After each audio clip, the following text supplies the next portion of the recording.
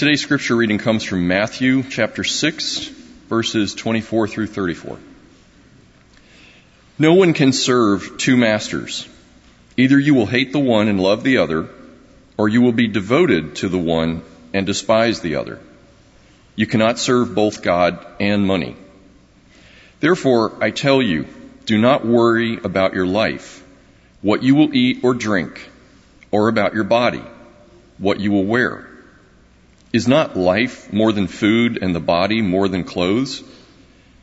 Look at the birds of the air. They do not sow or reap or store away in barns, and yet your heavenly Father feeds them. Are you not much more valuable than they? Can any one of you, by worrying, add a single hour to your life? And why do you worry about clothes?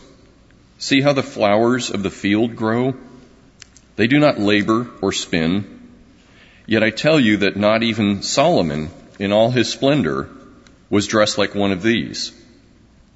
If that is how God clothes the grass of the field, which is here today and tomorrow is thrown into the fire, will he not much more clothe you, you of little faith? So do not worry, saying, what shall we eat, or what shall we drink, or what shall we wear? For the pagans run after all these things, and your heavenly Father knows that you need them. But seek first His kingdom and His righteousness, and all these things will be given to you as well. Therefore, do not worry about tomorrow, for tomorrow will worry about itself. Each day has enough trouble of its own. This is the word of God for the people of God. Thanks be to God. Won't you pray with me for just a moment, please? Lord God, it is good to talk about things that matter with people who care, and we are here today because life matters, and we care, and we want to be a reflection in this life of your goodness and glory. And so as we open our hearts and minds to your word, may your Holy Spirit do a good work through your word to touch us, to encourage us, to inspire us, to remind us of who we are and why it matters. And may we be therefore equipped to go out and live as your people now and always in the name of Christ our Savior. And all God's people said, amen. Harvard psychologist Daniel Gilbert points out that one of the things that makes human beings unique among all the animals in the world is that we have the ability to think about the future. We can anticipate the future, we can plan for the future, we can dream about the future. In fact, according to research, most of us spend about 2 hours of every waking day focused on the future. That's unique. Other animals can't think about the future.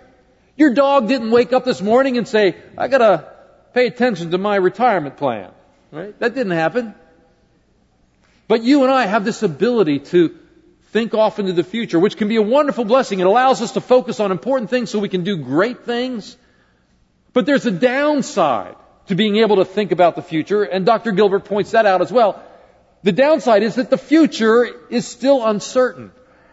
We can try to plan for it and prepare for it, but we have to acknowledge that we don't know what the future will bring. Go back to September 10th. One day before the attacks, nobody really would anticipate that kind of future. The future is uncertain and it can be quite intimidating. And because we live in this reality where we can think about the future, but we have to acknowledge that the future is uncertain, that creates an environment where worry can take root and grow.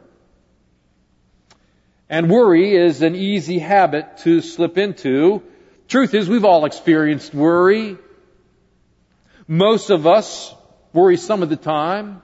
Some of us worry most of the time.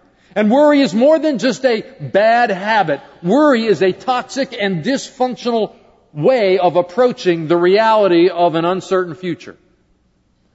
Worry affects us in body, mind, and soul. Worry causes you not to sleep well. Worry causes you to age more quickly. Worry causes you to get sick sometimes as it affects and compromises your immune system. Worry can be debilitating at times. Worry can rob us of the joy and the peace and the contentment and the goodness that God wants to pour into our lives. But worry is a common human experience. In fact, some of you right now are worried about how much you worry. Right? That's the way it is. Dr. Robert Leahy has done vast amounts of research on worry and anxiety in American life, and he argues that Americans today worry more than any previous generation of Americans, and the demographic group that is affected most by worry today, children under the age of 18. Dr. Leahy argues that parents are kind of modeling worry for their children and raising anxious children. In fact, Dr. Leahy goes so far as to say that America has become a nation of worrywarts and nervous wrecks. So how do we overcome worry? Because we all face it. We all have to deal with it. The real question is, will we overcome worry, or will we allow worry to overcome us? Will we learn to defeat worry, or will we be defeated by worry? That's the question we're going to talk about today. I'm glad you're here. I believe I've got a message from the Lord that can help you and help me as we try to live our lives the way God calls us to in a world where the future is uncertain and we're tempted to give in to fear and worry. So welcome back to a series that we started several weeks ago on Jesus. We're studying the life and the teachings of Jesus, who He is, what He did, and why that matters.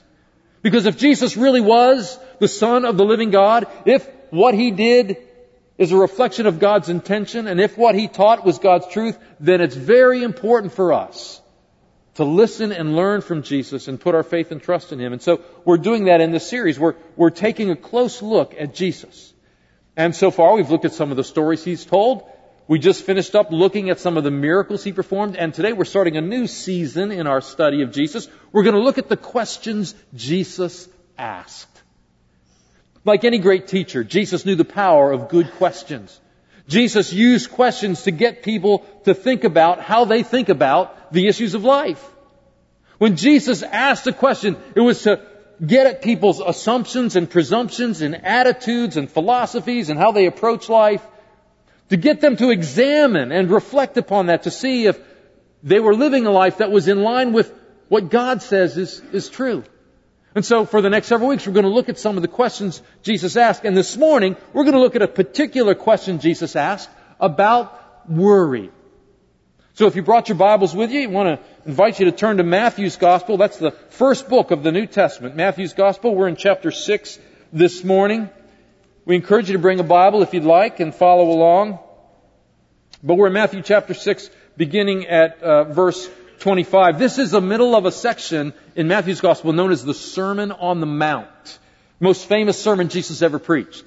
Jesus climbed up to a hillside. It's called the Sermon on the Mount because Jesus climbed up on a grassy hillside overlooking the Sea of Galilee.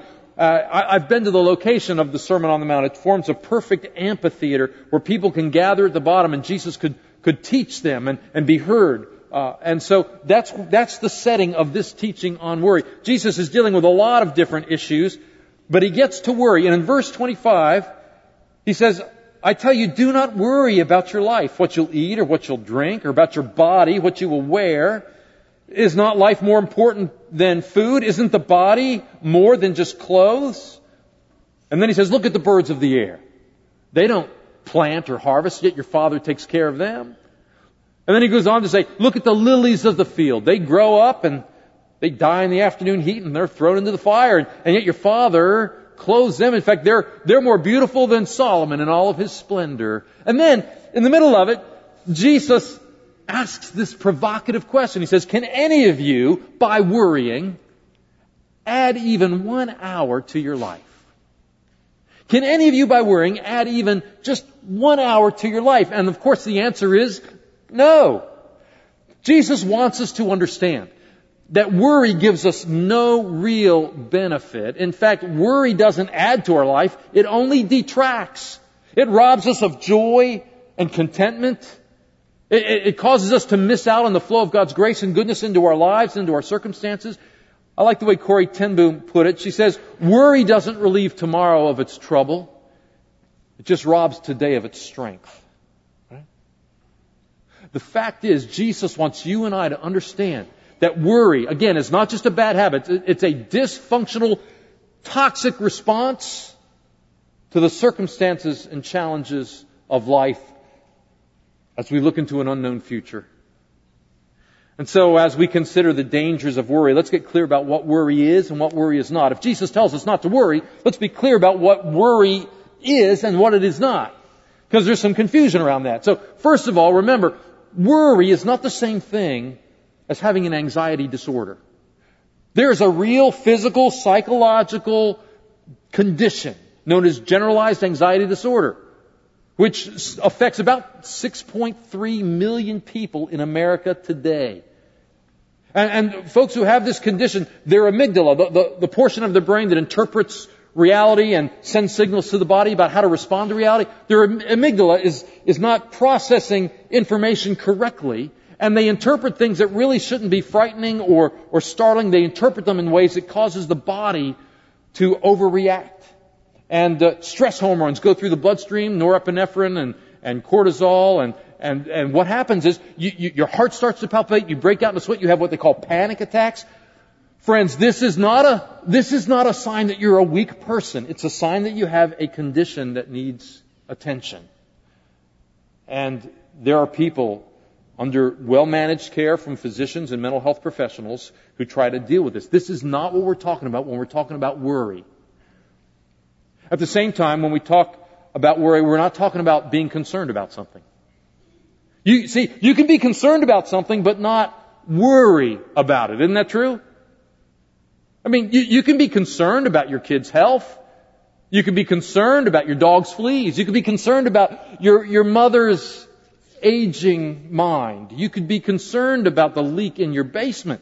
You could be concerned about the future of your country. There are lots of things we can be concerned about, and being concerned is not necessarily a bad thing. In fact, concern is an awareness that there's something important in your life that needs time, attention, and energy. God uses concern to motivate us to take positive action. In fact, nowhere does Jesus say we shouldn't care. Jesus just says we shouldn't worry. So it's good to care about important things. Maybe the challenge some of us have is discerning what's important and what's not, what we ought to care about and what we should not care about. But beyond that, concern is a normal part of living this life. We all have responsibilities. We all have things that are important to us, and so we care about those things. That's not the same thing as worry. See, worry is different from concern. Worry is a destructive pattern of thought that takes place in the brain where fear gets a hold of your imagination. And as you think about the future and look at the present, you begin to deal in all kinds of worst case scenarios, and you can't shut off that tendency to do this. In fact, worry is really the result of a neurological pathway that people have created in their brain. See, thoughts in the brain, physiologically speaking, are just electronic impulses from one set of neurons to another. And if you think certain thoughts over and over and over again, if you meditate upon them and ruminate on them, you create a neurological pathway. That's what they call it. And then that becomes a thought habit that you have. So worry is a negative thought habit. You've created a neurological pathway in your mind that automatically starts going to worst case scenarios, thinking the worst about everything, imagining something terrible is going to happen, and it creates anxiety, distress. You're stewing over stuff. You're fretting over stuff. You're negative about so many things. That's what happens. See, worry destroys our trust in God. That's why it's so deadly. That's why Jesus speaks against it. In fact, worry isn't the absence of faith. Worry is the opposite of faith. Worry says to God, I don't believe you can take care of me. I don't believe your promises that you will never leave me or forsake me. I don't think that you can work all things together for good. See, worry undermines the very work that God wants to do in us and through us. Our English word for worry comes from the German Worgen, which literally means to strangle or to choke. The Greek word that the Bible uses for worry and anxiety is the Greek word merimnio, which literally means to be divided in your mind or to be distracted or confused. And what Jesus is saying in today's scripture lesson is he said, do you really want to go through your life strangled by worry, unable to experience the joy, the peace, the contentment that God has for you, divided in your mind and in your heart, distracted by so many things that you don't appreciate the power and presence of God in your life. And because of that, when you look ahead to the future, all you see is doom and gloom. In today's scripture lesson, Jesus points to two areas where worry often affects people, especially in the first century: food and clothing. Food and clothing. Now, in our culture today, right, 21st century America, we got plenty of food, we got plenty of clothing. But back in the first century, there were no 7-Elevens, there was not a McDonald's on every street corner. They didn't have refrigerators. They didn't have Costco. Got to feel sorry for them, don't you?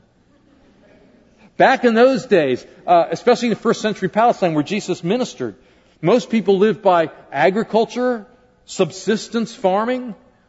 And so food supply was a big deal. Most folks only had enough food for a couple of days, and they always had to be thinking about, how do I get food for my family? What am I going to do day after tomorrow when the food runs out? So they're always thinking about that. And if you had a famine, or if you had diseases that affected the livestock, you could have food shortages, and that was a real concern of people. At the same time, clothing really wasn't about a fear of being naked. Clothing had to do in those days with status. In the first century, what you wore, how you wore it, said something about you. That was a very stratified society, and if you wore a certain kind of clothing, a certain color to it, a certain style, certain material, it could say that you were wealthier and more successful than other people. Can you imagine a culture where people are obsessed with food and think about food all the time and have cable TV channels all devoted to food? And can you imagine people focus so much on clothing and what they're going to wear and how it's going to look and what people are going to think of them because they wear. Look, I'm not poking fun at food and fashion. Well, I guess I kind of am, but there's nothing wrong with that. But what Jesus is saying, the things that preoccupy people's minds and their worries and their concerns sometimes aren't that important. Now, what Jesus is really focusing on is not food and clothing. What He's really focusing on is provision and status, which a lot of people worry about. Will I have enough? Will I be enough? See, last week Pastor Mark Montgomery, when he was talking about human fears, talked about two of our most basic fear, the fear of running out and the fear of falling short. And what Jesus is pointing to is our natural human tendency to be worried about provision and to be worried about our status. Will I have enough? Will I be enough? And what He's saying is, the reason you worry is because your focus is in the wrong place. Your focus should be on God. Seek first the kingdom of God, He says. See, when I understand who I am and who God is, then I realize provision is His responsibility and He can be trusted for it. The God who provides for the birds of the air and the flowers of the field, He's going to provide for me and my family. He promises to do that. He's done it up till now. Doesn't mean I don't have responsibilities to make sure that I'm paying attention to that, but God is the ultimate provider. And in terms of status, my status is not found in where I fit in on the social strata, whether my house is a certain kind of house, or my car is a certain kind of car, or my clothing is a certain kind of clothing, and what people think of me and say about me on Facebook. That's not where I get my sense of self-worth. Jesus says, aren't you of more value to God than the birds of the air and the flowers of the field? My value comes in what God says about me and my relationship to God and what God has done for me in Jesus Christ. So you see what Jesus is pointing to here. Worry comes from a misplaced focus. When we fail to trust in God's provision and we fail to affirm our identity as His people. So how do we overcome worry? What do we do then to stop the natural human tendency to go to worry in our life? Lots of ways we could answer that, but let me just offer one simple suggestion that I think will make a huge difference. I know it makes a difference in my life. I think it'll make a difference in your life if you're not already doing it. When you catch yourself starting to worry, commit yourself to turning worry into worship. Turn worry into worship. Say that with me. Turn worry into worship. Turn to the person next to you and say, turn worry into worship. Go ahead. Right. See, this is the key. This is the key. When we turn worry into worship, we focus our minds not on an uncertain future, but on a very certain God who has promised to love us and provide for us. See, what we dwell on gets bigger. What we focus on gets stronger. And so when I worship, I'm recalling God's provision for me in the past and His promise to provide for me in the present and to the future. When I worship, I'm reminding myself that my worth is not found in what other people say about me. My worth is founded on what God says about me, what God has done for me through Jesus Christ, and who I am as a beloved child of God, adopted into His family because of what Jesus has done. See, worship, when we sing, when we pray, when we reflect on Scripture, focuses the mind so that we start thinking God's thoughts after Him, as the Bible says. We start training the brain to think constructively about our past, present, and future, and to see all of that in the light of our faith and confidence in God's provision and our identity as His people. This is why it's so important that we gather on Sunday and do this. Because if you don't, worry will eat you for lunch.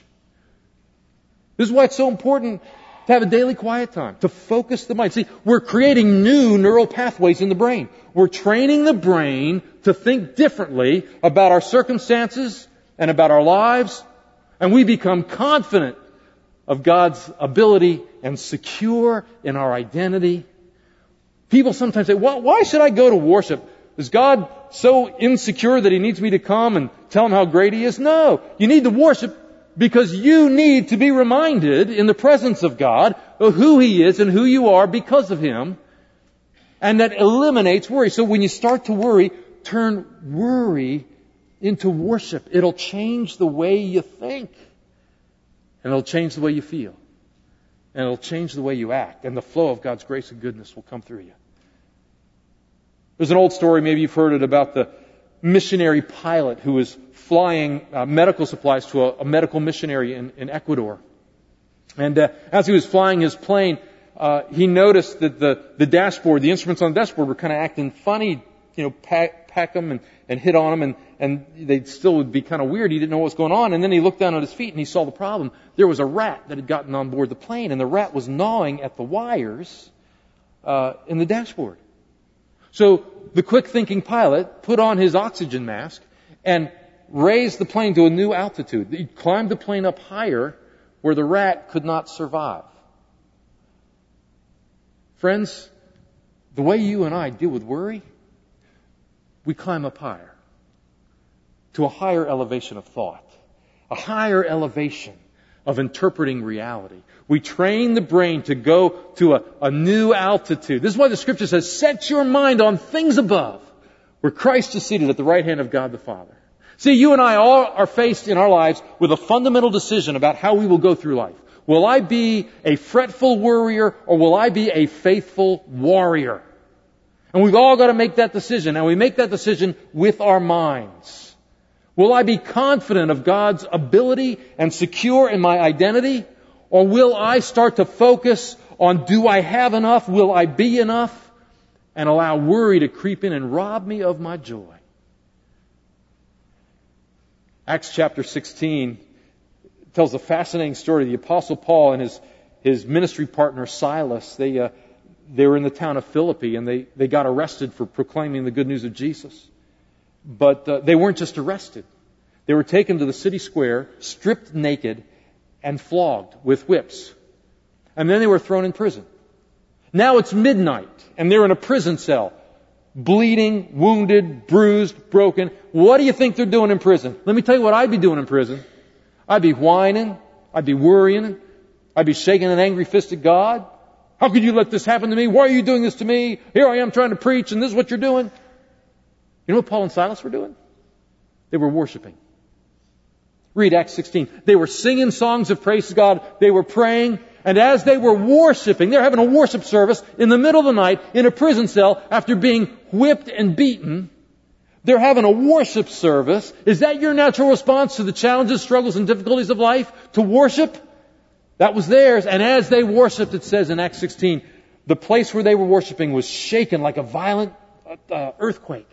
and the prison door popped open. See, worship opens the prison door of worry and allows us to walk out confident that God can and will provide, secure in our identity as His people. Paul would later write to the Philippians, and he would write these well-known words. Let's read these together. This is Philippians 4. Let's read this out loud together. Rejoice in the Lord always. I will say it again. Rejoice. Do not be worried about anything, but in everything, by prayer, with thanksgiving, let your requests be made known to God. And the peace of God, which passes all understanding, will guard your heart and mind in Christ Jesus.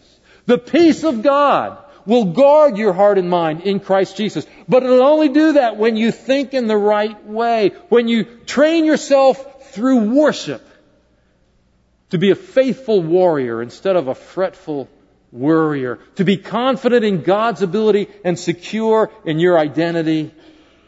Medieval map makers used to make these maps of the world as they knew it, the world that had been explored and discovered, and they did a pretty good job, but they knew there was more out there that had not yet been discovered and mapped. And so what they would do to kind of recognize there was more than where the explorers had gone, on the edges of the map, after they'd drawn what they knew, on the edges of the map, they would draw pictures of dragons. And they'd include this phrase, there be dragons. The idea is, the unknown can be a pretty dangerous place. Who knows what's out there? There's probably dragons out there. It was a reflection of an ancient belief that the further you got away, the more dangerous it was. And eventually you get to a place where there were dragons. The church also made maps during medieval times, and Christian map makers made similar maps, very similar in many ways, drawing what they knew, but on the edges of the map it was a little bit different. Yes, there were pictures of dragons, but instead of the phrase, there be dragons, there were also pictures of Jesus and the angels, and there was this phrase instead, Christus Victor. Christ is victorious. It was the church's way of saying, yes, the future, the unknown can be a dangerous and scary place if you let it be. But then you gotta remember, Jesus has won the victory. And hasn't He? Jesus has defeated the dragon of sin and death.